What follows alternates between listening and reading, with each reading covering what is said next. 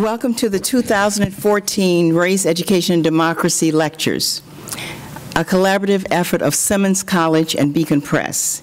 I'm thrilled that Dr. Christopher Emdin, Associate Professor in the Department of Math, Science, and Technology at Teachers College, Columbia University, will deliver the 2014 lectures.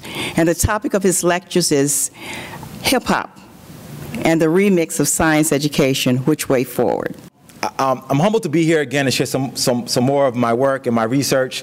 To do a quick recap of what we discussed on Saturday, but then to extend a little bit further, the philosophies behind hip-hop and hip-hop education so they can go beyond what people perceive as traditional hip-hop populations.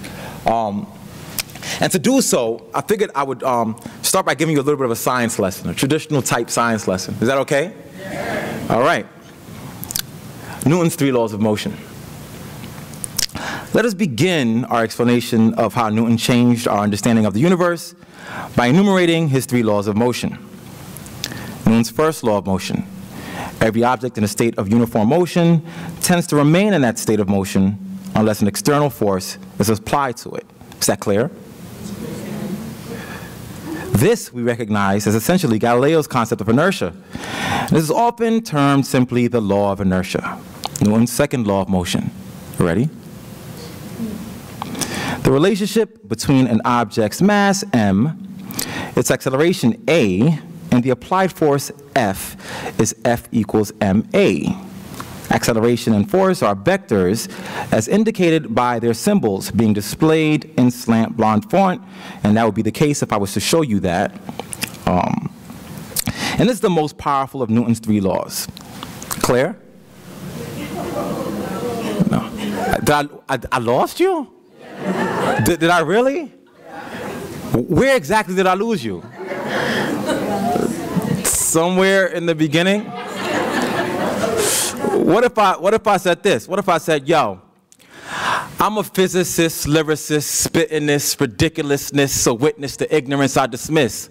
Nah, I'm a physicist / lyricist, I smash ignorance, it's a miss when I'm spitting this. See, Newton's laws of motion be the topic of the course because things in motion stay in motion unless they hit an unbalanced force. And next up's the second law of situation and summation, force equals mass times acceleration. That's the second law Newton foresaw. If you want more, then the third law is in store. See, every force got an opposite force, and every action has an equal plus opposite reaction. The sum of all objects at rest is 0, unless that object is no longer relaxing. I mean, in motion, that's changing location, till it hits traction, the coefficient of friction. Then it all comes to a full stop, and there goes Newton's laws over hip-hop. But hold up. I'm off Newton. I'm on an Einstein. I like Einstein because Einstein's mind is like mine. His formula was E equals MC squared, which is weird because me is your favorite MC squared. Now the concepts in the early reading and the latter performance are exactly the same. But when I spit the second verse, that kid right there in the North Face hoodie, raise your hand, go ahead. What was your response when you heard the second piece? Just be honest. It was better? So like, as soon as I said I'm a physicist, lyricist, he said, woo, right? And so at that juncture, I knew I had him. And that essentially is the idea behind hip-hop ed. It's the idea that information can be changed in different ways. It's the idea that hip-hop can be a tool for describing scientific phenomena. And earlier we talked about this. And remember I started off last time with progressive educational content? I'm starting off here with the parental advisory explicit content. And my goal is that after 2 1/8 of a lecture, that happens. Right? That sets on fire, and we firmly believe in this idea of hip-hop as progressive educational content. Are you with me? Yeah. All right. So now we talked about this framework, and I'm going to gloss through this because if you weren't here, I apologize. We're going to gloss through this so we can get down to the nitty-gritty. Where we talk about this idea of the necessity to have a hip-hop-based theoretical framework for teaching and learning. This idea that if every educator, whether they were teaching in hip-hop classrooms or not, looked at all the elements of hip-hop as the core pieces of how they instructed, then they realized that I have to learn from an MC how to use performance, movement, analogy, and story. I learned from a graffiti artist how to focus on allowing my students' work to be visible and use art. I learned from the DJ how to use technology and be creative. I learned from the breakdancer how to use movement and verve. And if every teacher used this lens to view how they engage young people, all young people, whether they were in hip-hop or not, will be more engaged. We also talked about, or we glossed over this idea that in hip-hop, there are aspects of hip-hop and hip-hop phenomena that are inherently scientific and mathematical. This idea that if you have somebody who's a graffiti artist, who begins his graffiti piece writing in a small black book, and in that black book, he's using colors and images, and he's creating 3D images, and it's such complex in this book that's about this wide. And all of a sudden deciding that he wants to put that art piece on a wall. There's a complex mathematical and scientific knowledge that that young person has to engage in to be able to do so.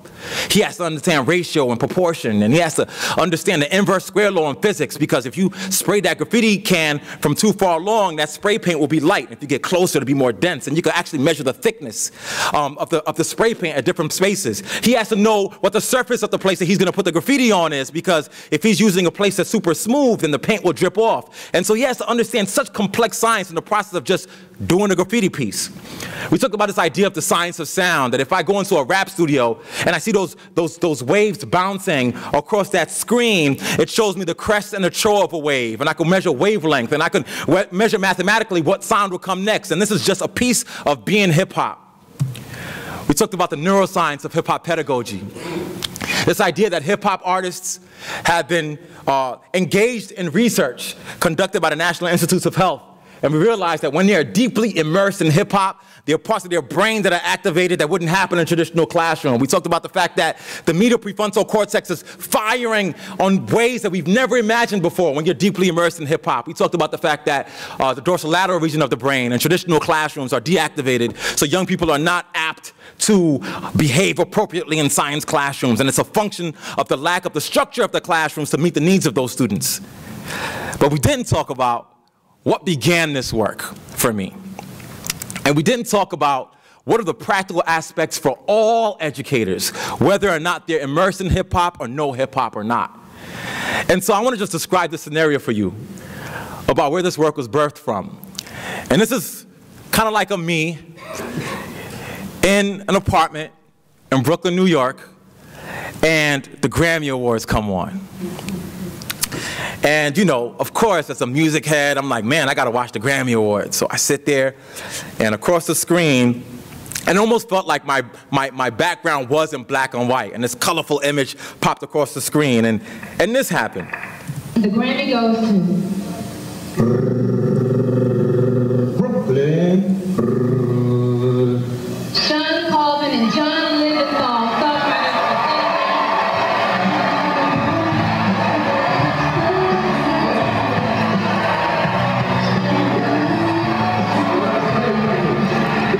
Please calm down. The music and everything.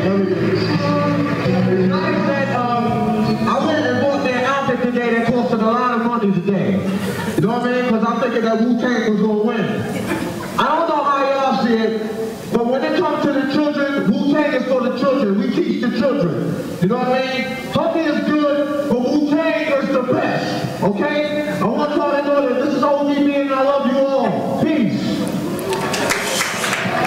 And that moment just changed my entire life, right? I was like, yo, first of all, ODB just got up there and was like, he interrupted the Grammys. My running joke is always, you know, everybody talked about Kanye's Grammy moment, but Kanye's Grammy moment with Taylor Swift has nothing on Old Dirty Bastard's Grammy moment.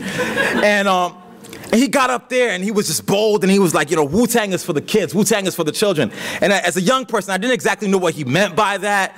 You know, I know Wu-Tang songs and I'm like, he wasn't really saying anything for the kids per se. But because this is the image of Wu-Tang that you get. And this is Jizza, who's a partner with me on this project.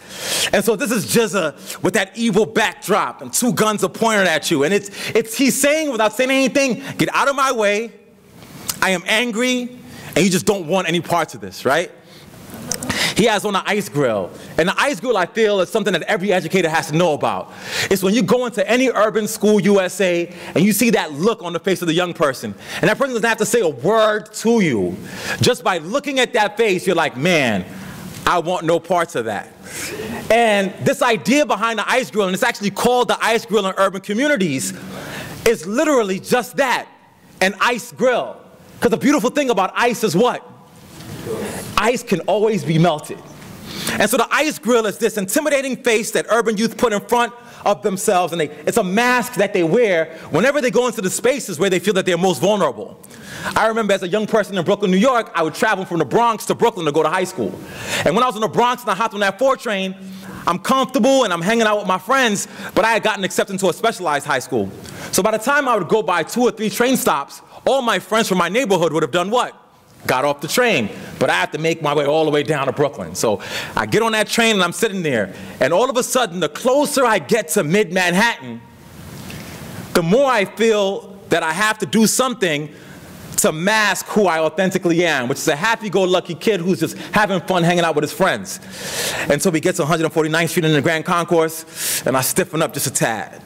And then we get to 125th Street, and I stiffen up a little bit more. By the time we get to like Borough Hall, 42nd Street, the ice grill is intense.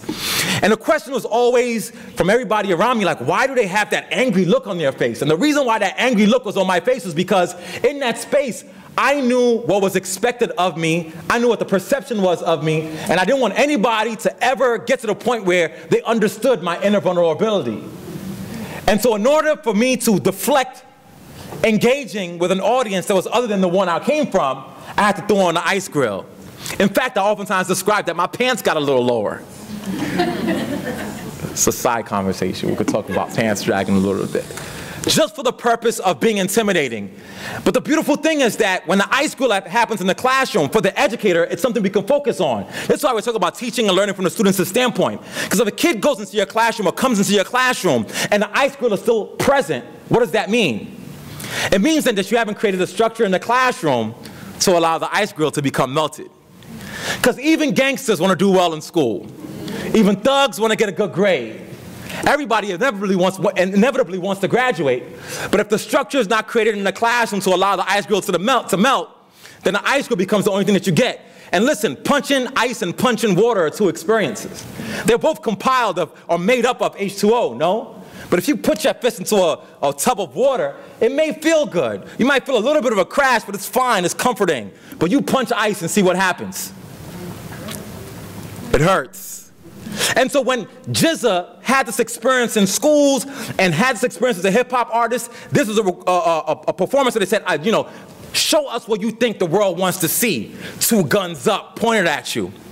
And then you had a conversation with this man and you say, well, GZA, when you were in school, what did you always want to be when you grew up? What was your plans for life when you got older? And you know what he said? I wanted to be a scientist. You wanted to be a scientist? Like GZA, 2 guns? GZA? Yeah, I wanted to be a scientist. Well, why didn't you end up being a scientist? Well, when I was in school, I'd ask questions, I'd try to engage. They weren't really feeling me. And so because of that, I made a decision that I'd go somewhere else where I would feel loved, where I would feel accepted, where people would call me a genius. His name is GZA the Genius because in schools he wasn't given the opportunity to express his genius. And the only other place where that genius could be expressed was within hip-hop. So he goes into hip-hop where all of a sudden if he uses some scientific words and terms, they're like, you are a genius. And so he owns that identity that he wouldn't get in schools. He runs to hip-hop to get what schools would not give him. Isn't that fascinating? And so he joins this group. He becomes one of the integral members of the group. They tour the globe, multi-platinum, millions of dollars, and then he's 30-something years old and looks at himself in the mirror and says, man, you know what I really wanted to do, though, was be a scientist. Just like confronting self. So what does he do? He goes to science labs across the country and he calls them up. Hello? Yeah, this is Gary Grice, a.k.a. GZA from the Wu-Tang Clan, right? And folks are like hanging up on him because they're like, nah, it can't be GZA, it's a prank call, right? And at some juncture, eventually, he gets to have conversations with some scientists, and this man with 2 guns up, angry, founding member of the Wu-Tang Clan, is this guy. at a lab in MIT, collaborating with colleagues, learning science. And how often do you see this and don't ever notice that behind this is that? And Jizza's experience at 30-something years old going back is the experience of every young person in schools today in urban settings who have not had the opportunity to have their ice grills melted by the educator. And this is not because educators are not well-intentioned. This is an important thing to notice. It's because educators don't even know to recognize the fact that an ice grill exists. The lack of a realization that ice is just water. That you get so scared by what you see, you fail to recognize that the brilliance that lies beneath. And that eventually is what spurred on Science Genius. Essentially trying to create a situation where other young people like Jizza, who would have been pushed out of schools and run towards hip-hop, or run towards being an athlete, or run towards having a career and doing anything else illegal, will be able to embrace their full scientific self. Because as we talked about on Saturday, science is deeply embedded in the DNA of people of color. That's the story of Thomas Fuller. That's the story of Harriet Tubman. The inherent scientific nature of their experiences cannot be discounted. We saw this. What is the total number of nucleons? What is the total number of nucleons? 25. Remember this? This attempt to engage?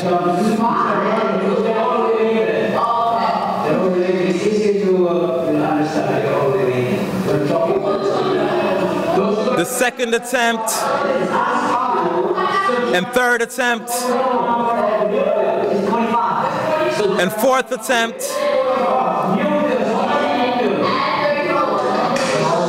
and fifth attempt. It looks like we have some confusion about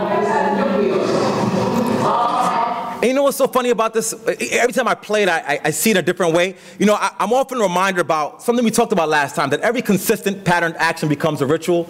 If I were to explain the complexities of what's going on with this video, I could do it once and you'd get it and it would be just an anomaly. I could present it a second time and you're like, wow, that's interesting. It would take me to come back to Simmons for a third lecture for you to really truly understand the complexities of what's going on here, because a ritual has to be enacted at least 3 times before you see the beauty and what's going on there. But you remember this, and then you also remember this. CO. Oh, 27. 27. And somebody has to do email. The young ladies in the class who were engaging as soon as the teacher asked a question, who before he even landed had their hands up, which is, I could do this all year, which is again just an indicator that they weren't truly learning what's going on in the classroom. And that, to me, being that it's a mask for their science-mindedness. So what is science-mindedness? And we didn't talk about this. We're transitioning into the new lecture now in a little bit. What is science-mindedness? Science-mindedness is the amalgamation of all the skills, traits, dispositions, and attributes of the most prolific and brilliant scientists of our time. We actually did the research. We looked at the Einsteins and said, what made Einstein Einstein? What made him so creative? What made him be the person who was able to come up with the theory of relativity? Did you guys know that Einstein initially developed the theory of relativity by imagining himself riding a light beam in outer space? Like he was sitting somewhere and was like, man, wouldn't it be crazy if I was sitting on top of this light beam, and then that light beam sort of flew across space, and then I was in a different sort of space and time zone, and I'm looking back at the universe. How would the scale of time play out if I was watching Earth from a different place? Now, think about a young person in the classroom who goes to their teacher and says, you know what, last night, I was imagining myself riding a light beam in outer space. What would happen? Huh? You'd laugh? That's if you're light. If you're light about it, you're like, oh, you're so funny. Or a certain educator would be like, somebody call a psychiatrist, right? He's like, I would call a psychiatrist. I'm picking. Or the fact that the structure of aromatic compounds were developed by somebody who thought imaginatively as well. That imagined a snake biting its own tail. What? That's real. That we wouldn't have known that aromatic compounds or all these things that structure them bit back on each other unless somebody thought outside of the box and said, I was imagining a snake biting its own tail. And so we think about Kekule's notion of the aromatic compounds and the structure of that. We talk about Einstein's developing of the theory of relativity. We talk about all these other scientists. We realize that they had these certain skills. One, they had keen observation skills. They're able to sit somewhere, observe what's going on around them, take detailed notes, and describe that back to an audience. Think about a research scientist. What does a research scientist do every day? Research, but essentially go out in the field, observe what's going on in the field, take detailed and copious notes, and describe that back to the scientific community. Well, that's what hip-hop artists do all day. When Jay-Z, insulted Nas and said, dog, you never lived it, you witnessed it from your folks' pad, you scribbled in a notepad, and you created your life.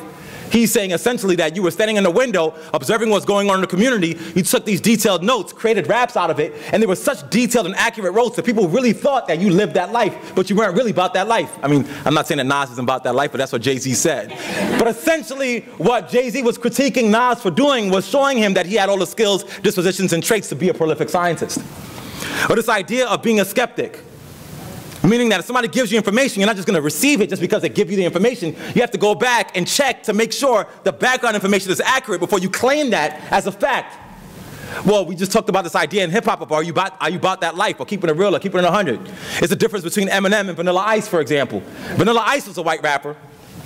Anybody remember Vanilla Ice? Yeah. Ice Ice Baby. That song is bumping too. I don't care what anybody says. You could insult Vanilla Ice, but when Ice Ice Baby dropped in the hood, everybody was getting down. Ice Ice Baby.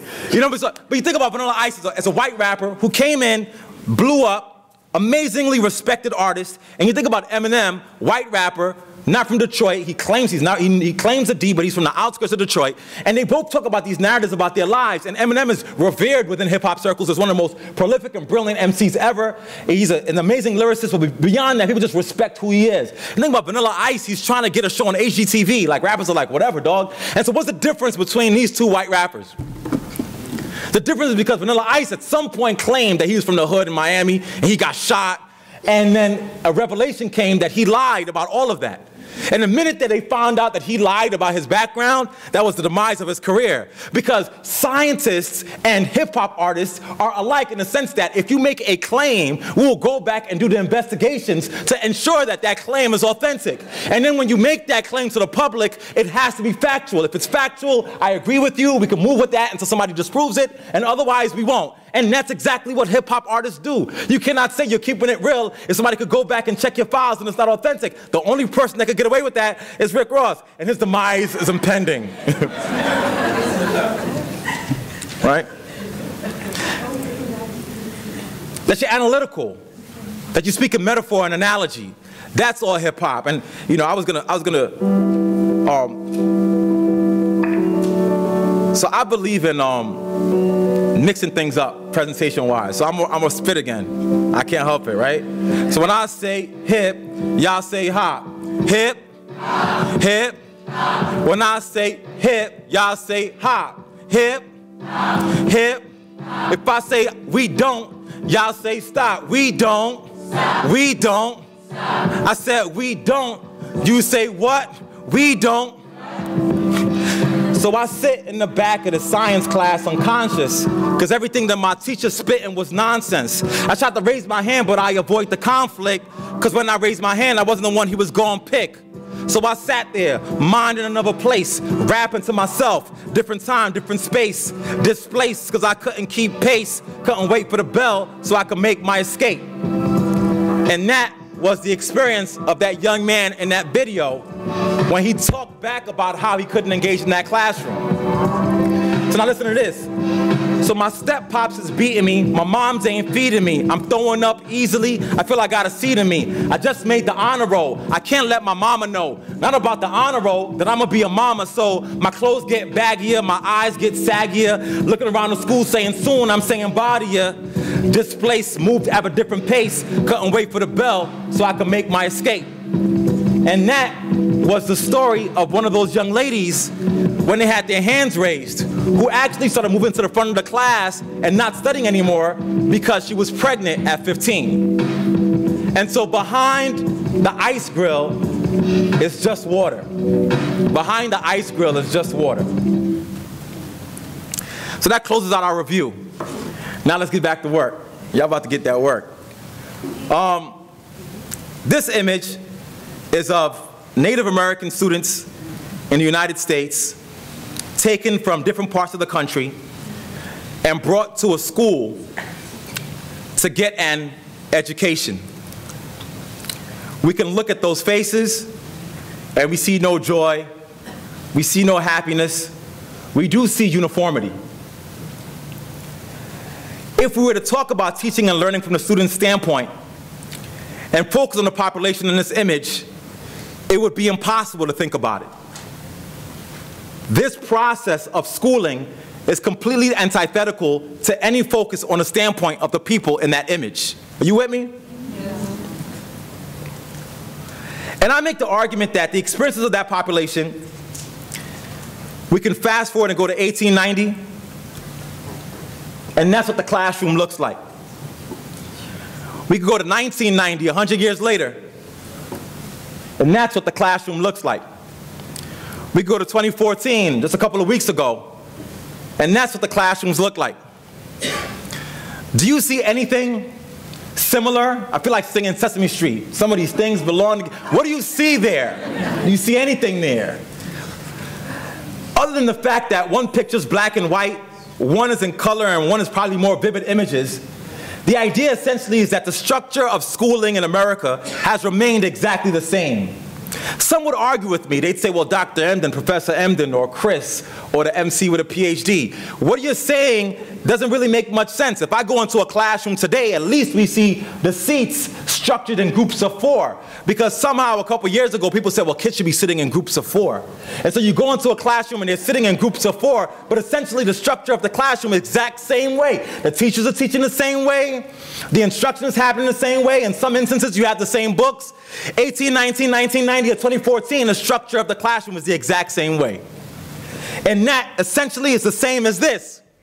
So now I want to talk about why I'm jumping from slide to slide. Why am I jumping from here to here? And here for the theory buffs, because I got to give the hip-hop people what they want, and I got to give the students what they want, and then I got to give the scholars what they want. I make the argument that theoretically, the way past this move from here to here is to understand that we have to have new theoretical frameworks for viewing classrooms. I'm going to give you a little dose of theory. I make the argument for us looking at what's going on in education as a push for what I call a neo-indigenous cosmopolitanism. And that sounds like a mouthful, I know, but I'm going to make it simple. You know, they always say, be plain, brother, be plain. Or the 5 B's, be brief, brother, be brief. I can't do the former, so I'll try to be plain.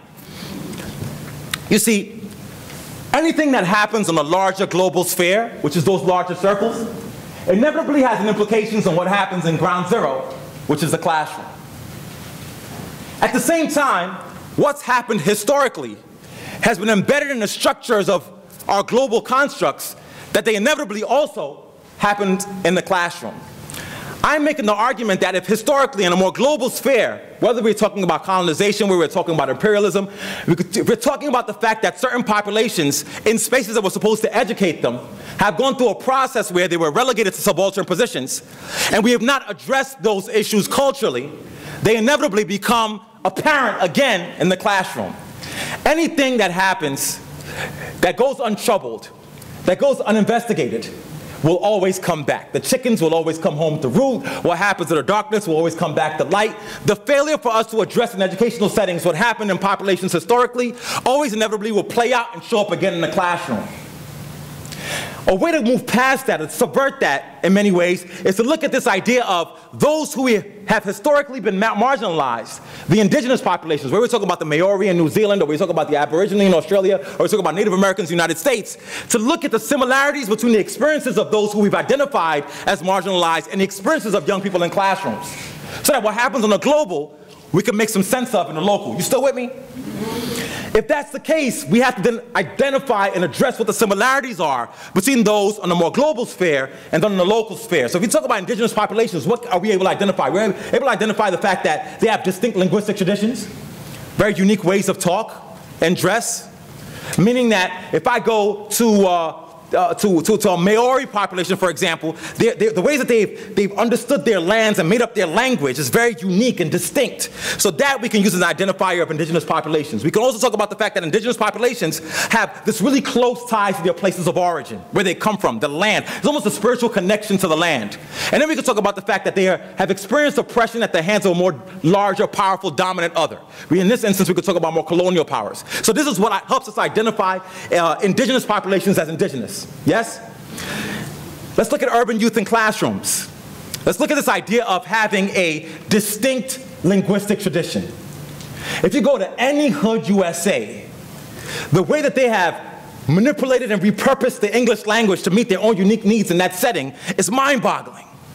In many respects, what they're doing is recreating the ways that indigenous develop their own linguistic languages in their own urban settings. So that when I go to LA and folks are talking about Snoop talk, they're doing the for shizzles my nizzles. And if I go to Queensbridge Projects in New York, they're saying the what up, done.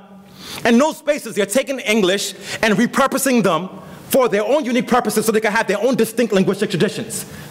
Very much like how the indigenous populations did the same with their language. Similarity. What happened historically will reemerge. We can talk about this idea of oppression at the hands of a more dominant and powerful other. In the case that we're talking about colonial powers, we're talking about the same thing when we talk about the criminal justice system. I gave y'all a story of my experience with the criminal justice system just 4 or 5 days ago. The idea that oppression at the hands of a more dominant other happened globally and historically and happens in the local and the classroom as well. And then also, most importantly, close ties to your places of origin. You ever go to a young person and say, yo, where you from? And they will name their street corner. And you say, no, but like, where you from though? Like, I told you, this is my hood, this is where I'm from. But you look Latino, like you have, you look like well, my mama and them and my grandma and them are from Puerto Rico, but I'm from my hood. And that close, almost spiritual tie to the place of origin, again, is a way in which these larger indigenous traditions get played out again with the neo-indigenous. And so the argument I'm making is that, theoretically, we could look at what's going on here to go towards a neo-indigenous cosmopolitanism. What is cosmopolitanism? And I'll play that again later. Is this idea that every human being has to feel responsible for each other, this interconnectedness across communities. And I'm making the argument that when we talk about cosmopolitanism, we can talk about it in the classroom space, which I will later, but we can also talk about the fact that urban youth have to be connected back to the indigenous. Any population who does not understand their roots, any population does not understand the fact that what they're going through today, in essence, is a replication in many ways, or a different form of what happened historically, sees themselves as existing in isolation. And if they exist in isolation, we have no path towards solving their problems. And so the way to address what's going on with urban youth in classrooms, and what we people identify, we identify them as scholars as these newfound things that are going on in these communities. These kids have this new language. Look what's going on with these young kids in urban settings in the criminal justice system. Look how they're so closely tied to their blocks without understanding that what they're expressing, what's going on there, what's emerging there, is essentially a replication of what's happened on the global sphere already. And if you tie young people back to what's going on historically, then they have a path and an ancestry. This is why I always tell folks when I talk about hip-hop that you can't say hip-hop just started in 1979 or just started in one place. That hip-hop, you have to express it as a newfound form of African-American culture and history. That hip-hop was happening with talking drums in West Africa. Hip-hop was going on with slave narratives. Hip-hop was going on in the black church, etc. That hip-hop is just a new form of this existing African-American history. And if you tie that back to young people, then they see that they have roots somewhere. Just as a sidebar, this is also why a way that hip-hop has taken such has been able to be abused and manipulated is also how we play with this idea of hip-hop as youth culture. I don't talk about this often, but we're going to just talk, right? When hip-hop is continually expressed and represented as just youth culture, that becomes part of the reason why, part of the ways why we can't address what's going on with hip-hop youth, because then there's no space for elders in hip-hop. Any community with the absence of elders is lost. Developmentally, a child who doesn't have adult role models is lost. So when we say, oh, hip-hop is youth culture, then the youth feel like they're creating and making and existing on their own with no guidance. The further away that we push elders out of hip-hop and we extract it from its larger traditions, the more we'll have a generation of young people who exist on their own. They cannot make their connections back to their indigenous history. Y'all ain't hear me though, all right? So now, I talked about those schools And I talked about the fact that, these populations are being schooled, and here's the distinction I'd like to make. The difference between schooling and education. It's fine, but it's significant. It's fine, but it's significant. And I pulled for some quotes of folks who I idolize their views of education on. The first is the big homie Albert Einstein. That's the big homie. And Einstein says, education is what remains after one has forgotten what one has learned in school. So these quotes, man, we could straight up do lectures on each of these quotes. Think about the idea. Education is what remains after one has forgotten what one has learned in school. What is he trying to tell us here? He's trying to tell us that the process of schooling is extracted from real experience. So that to be truly educated, you actually have to go out and forget what you done learned. You have to forget the indoctrination to be truly educated. Therefore, it means that the role of the educator is to play an extra effort to ensure that the young people in classrooms are not just learning the content, but are learning the application of content. Application of content to what? Application of content to real life. Because once the content is applied to real life, then you remember what you're learning in school based on experience. So education is what remains after one has forgotten what one has learned in school, but if you're experiencing and living what is learned in school, then it's okay if you forget it because you know it through the application of the knowledge. Mark Twain, I've never let my school interfere with my education. Tagore, do not limit a child, and this one here, do not limit a child to your own learning, for he was born in another time. And what I've done is, you notice that some of those things are white, in white with the red font. My definition of education is that, I'm reading what's in white only. Education is what remains after school interferes with your own learning. It's oftentimes the case. And the final quote, which I think is the big thing, and this is hard when you're talking to folks who are, sort of in the standards era and getting information out era, and this to me is the purpose of education. Education is not the filling of a pail, but the lighting of a fire.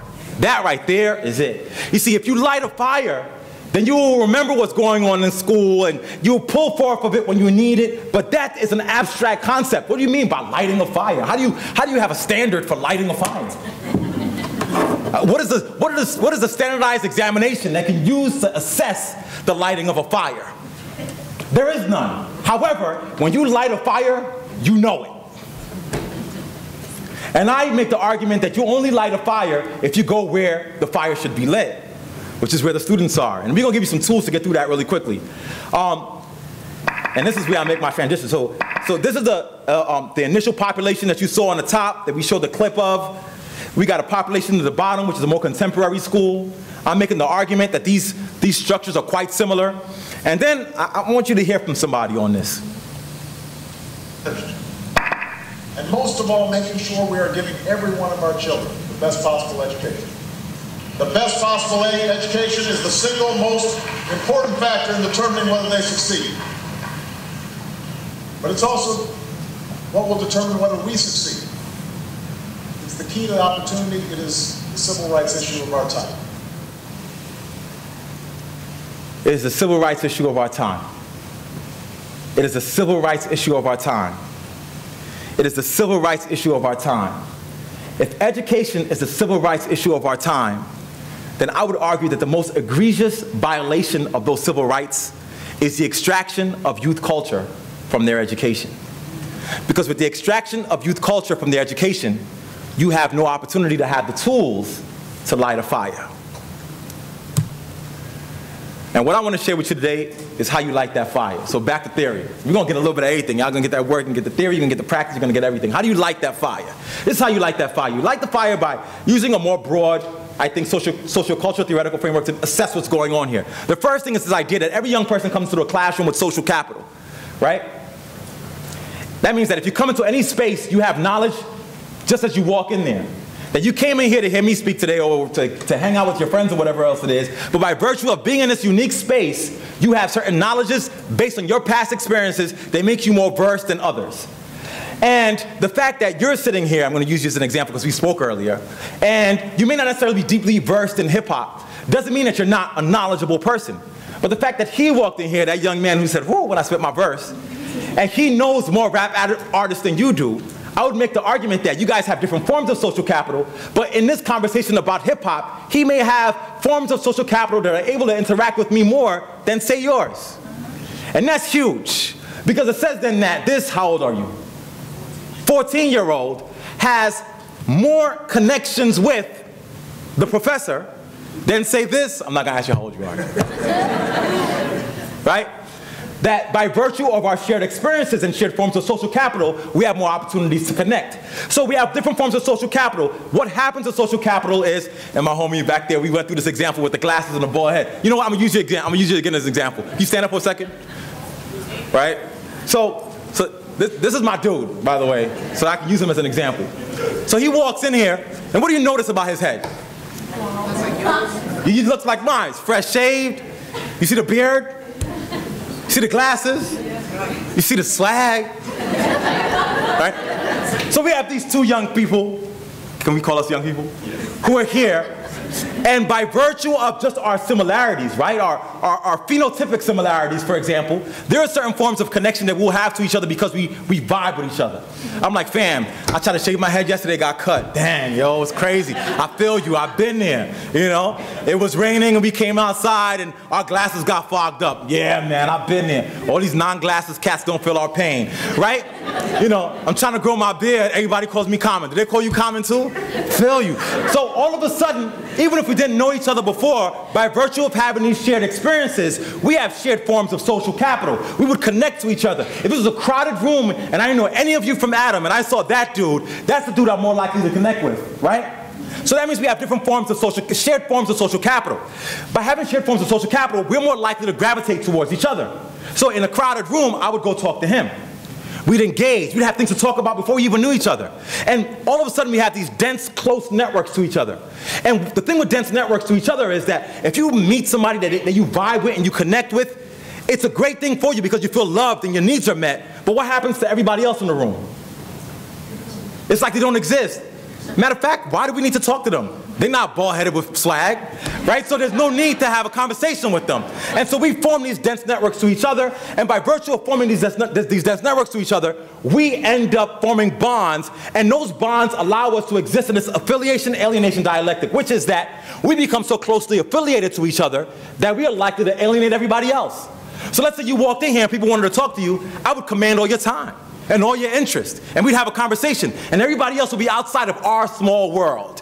And those dense networks has positive consequences for us in that moment, but negative consequences because let's say somebody in this room was going to offer you or me a job. We wouldn't even have an opportunity to engage with them because we're too busy talking about our bald heads and our glasses. So our dense networks then start having negative consequences because it results in our inability to connect with other people. Y'all with me? And so that's Portes's work about negative consequences. But the thing is that if those negative consequences exist and these dense networks exist, and that's what's happening with young people in classrooms, i.e., and this is what hip-hop has done, right, is young people who listen to the same hip-hop, from the same background, same linguistic traditions, same everything, they vibe and connect to each other. And if they vibe and connect to each other and they affiliate with each other, guess who they alienate? The teacher. Guess what they alienate? The content. And they will not ever go and turn on to the content or turn on to the teacher because the teacher doesn't have the forms of social capital that the students hold. And when they're connected to each other, they have all their basic needs met. I got somebody to talk to, crack jokes with, and who's experienced the same things that I've experienced. And so we're existing in our small world, and we're feeling each other and all is great. The world is passing us by, but realize that the world doesn't exist only in that small place because, you know, every social field has porous boundaries, right? But the rest of the world is passing us by, and we cannot connect to it. And inevitably, what will happen is that we're going to need to connect with other people in the room. But we don't have the tools to be able to do so. So therefore, the role of the educator then becomes what? It becomes to create weak ties. Y'all gotta hear me on this one. The role of the educator is to create weak ties that will penetrate existent dense networks so that the teacher can learn the forms of social capital of the student. If the teacher truly wants to light a fire, we said education is not the filling of the pail, it's a lighting of a fire. If you want to really light the fire, you have to create weak ties with those students that you hope to develop into strong ties that will expand the possibilities for those young people, if that's what your goal is. Now, if your goal is to just keep things going the way they are, then you could be an educator who maintains the status quo. More power to you. But otherwise, we have to create these weak ties. Now, what are these weak ties?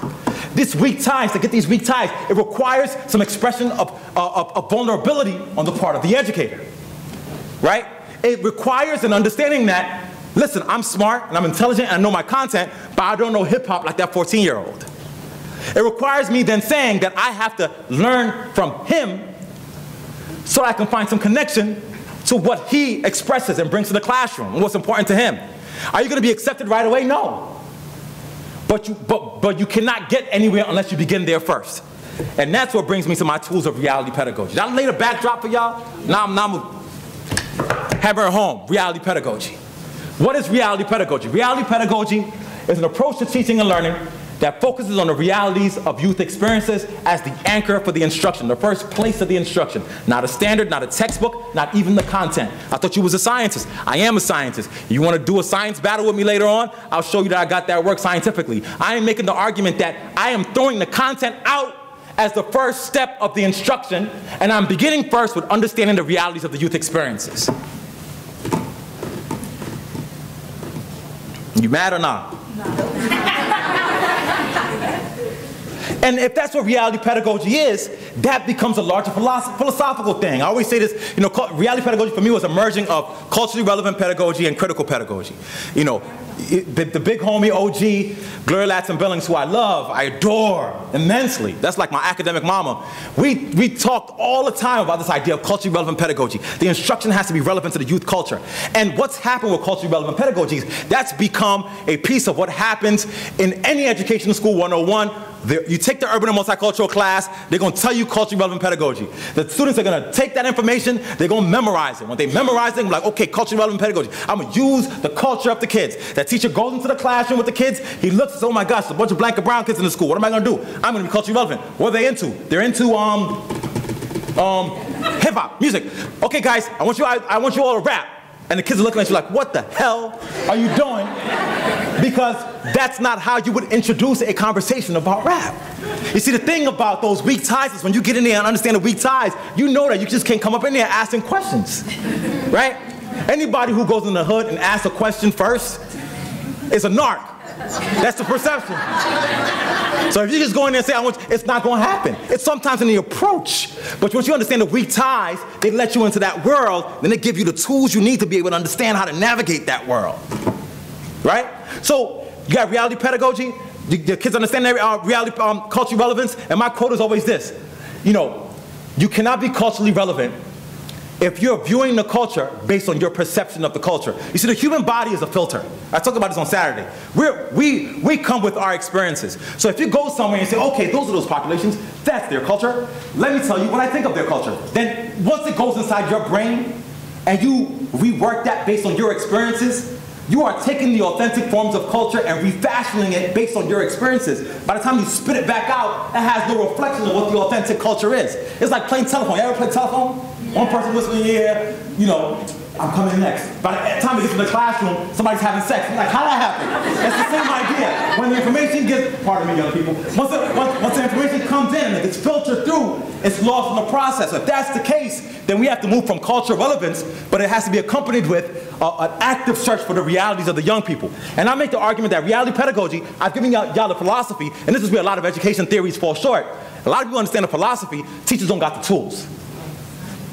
You know what I mean? So I wrote a paper recently. It's moving in a boat without a paddle. A lot of teachers are in the boat. I'm with it. And then when they get in the boat,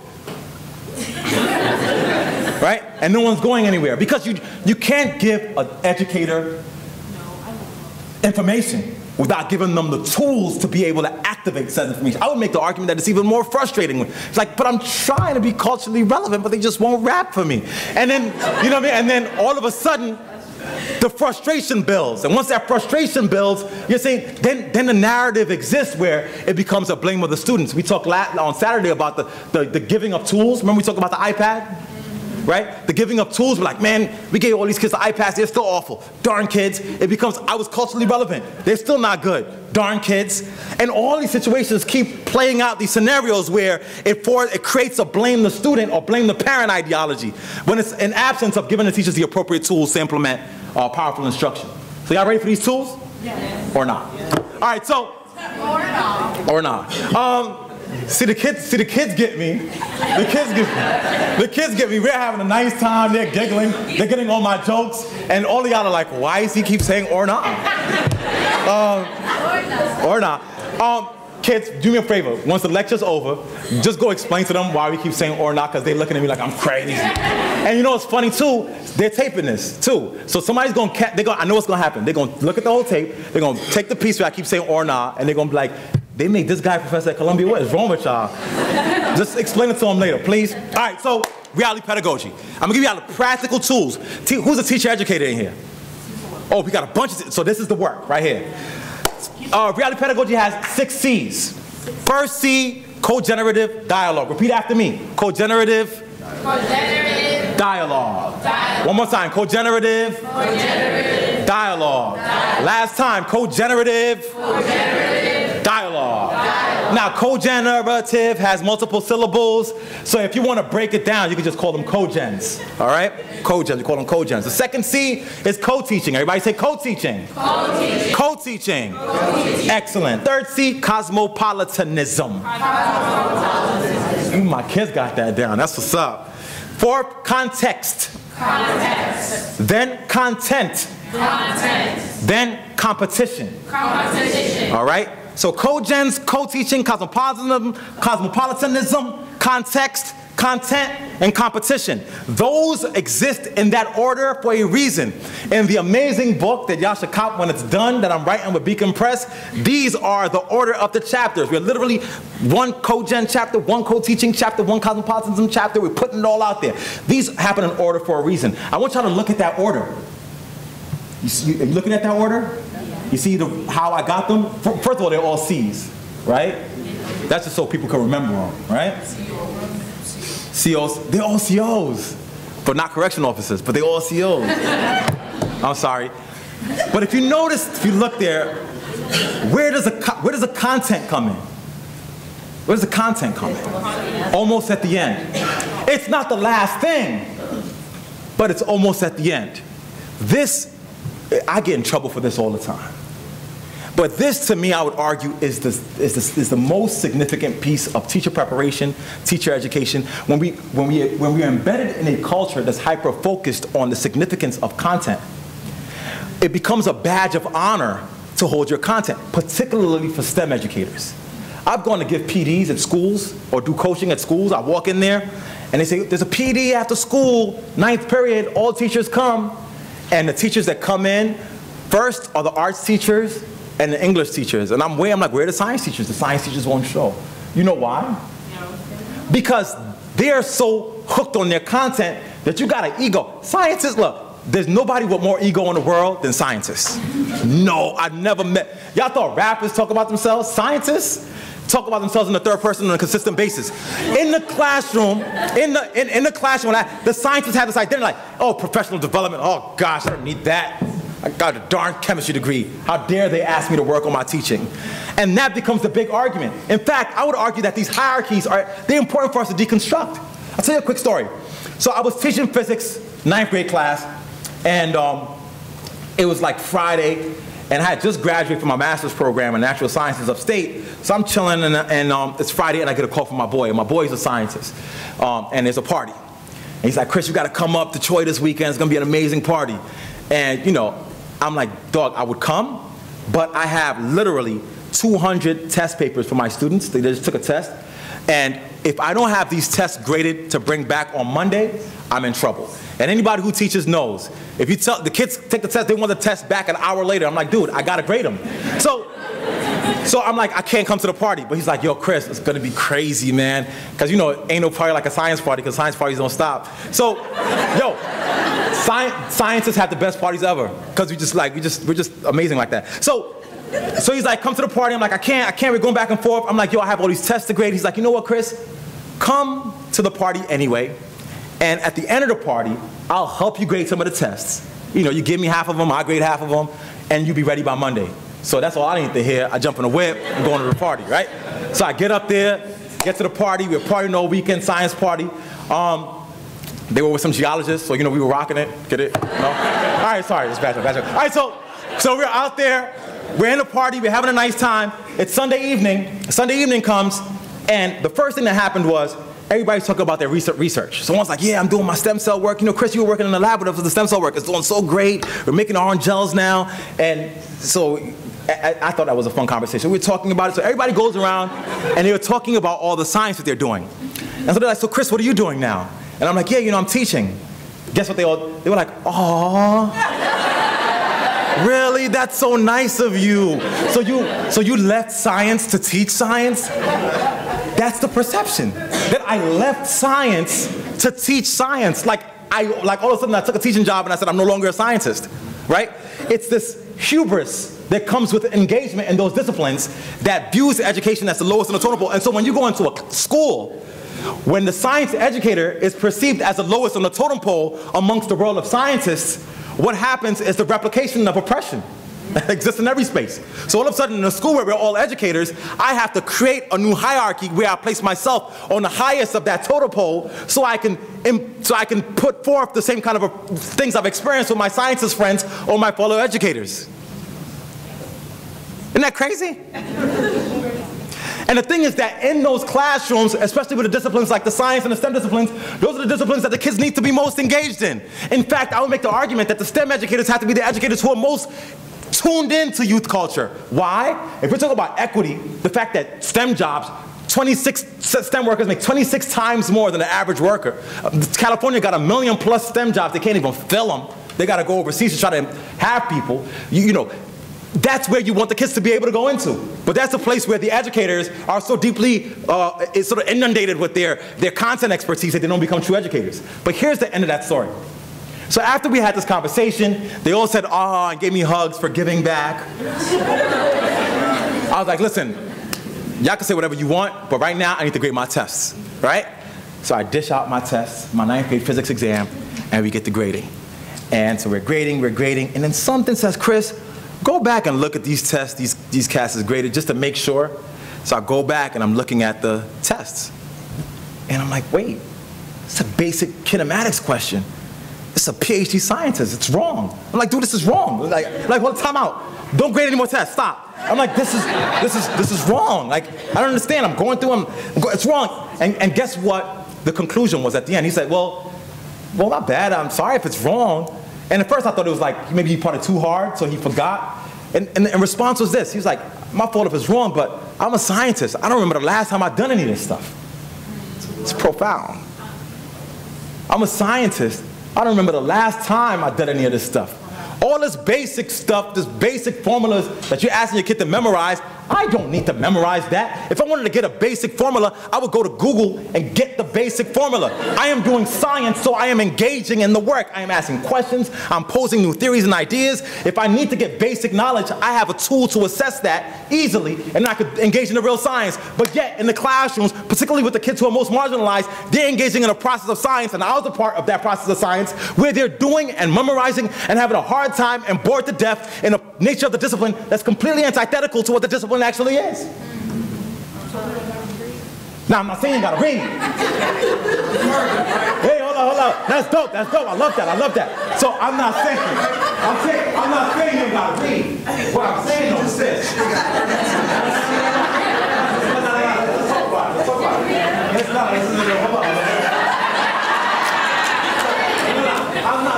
I'm not saying you don't gotta read. What I'm saying is that the way that they teach you the science sometimes, you learn it in a way that's so whack and so boring where you're memorizing it, right? Everybody wants, thank you. I know, I do understand. That's what I'm telling you this, man. So, but the thing is that you are going through that process. And so you're going to go to the 9th grade class, 8th grade class, like, yo, science is mad boring, it's mad whack. And what I'm saying to you is, when you are actually doing real science, it's not even that at all. Like the real science, like you doing real science in the lab, shut up. First of all, you know, people think that in the lab, you know, you're like so proper or whatever. You go in the lab, you can rock whatever you want. Like you can rock your sneakers, you can rock your Jordans, whatever. You put your goggles to the side if you want, but this phone like in the environment. Matter of fact, in every science lab I've been to, maybe about 90% of them, every time I go into the lab, they have a conversation about what music we're playing in the background. Like, because scientists don't like to do their science with no music. So think about this. In the science lab, when you're doing real science, one, the music is bumping, so you're chilling. Wasn't that like this morning? There you go. You're rocking whatever you want to wear. You can listen to, you can rock whatever clothes you want. The science that you're actually doing, you're not doing a question that somebody tells you what to do. You're investigating scientific research that's a part of what you are fascinated about. So let's say you're like, yo, why are roaches in the project never die? There are scientists who are literally doing scientific research every day on studying why the roaches never die. Like, the question is, why are there sinkholes in the ground? Why is the sky blue? What happens with the oil spill? How is that affecting animals? Science is a discipline where all those kind of questions, you can ask them and do your own research doing it once you get to the point where you're doing science. So I'm not saying you gotta memorize the information. I'm just saying, know that just because it's whack and it's boring doesn't mean that's what science is like. Science is dope. Trust me. Science is the sexiest thing you can ever do. Like, so let me explain a little bit. I'm sorry, guys. I know we have a speech. I'm sorry. We're going to talk for 5 minutes afterwards. All right? Promise. My bad. Pardon me. He just said something. I had to go there. Right? So those are reality pedagogy. We got the 6 C's going on there. So now I'm going to give you the tools. You ready for the tools? Boom. Yeah, because they think that. Let them think that. Okay, Let them think that.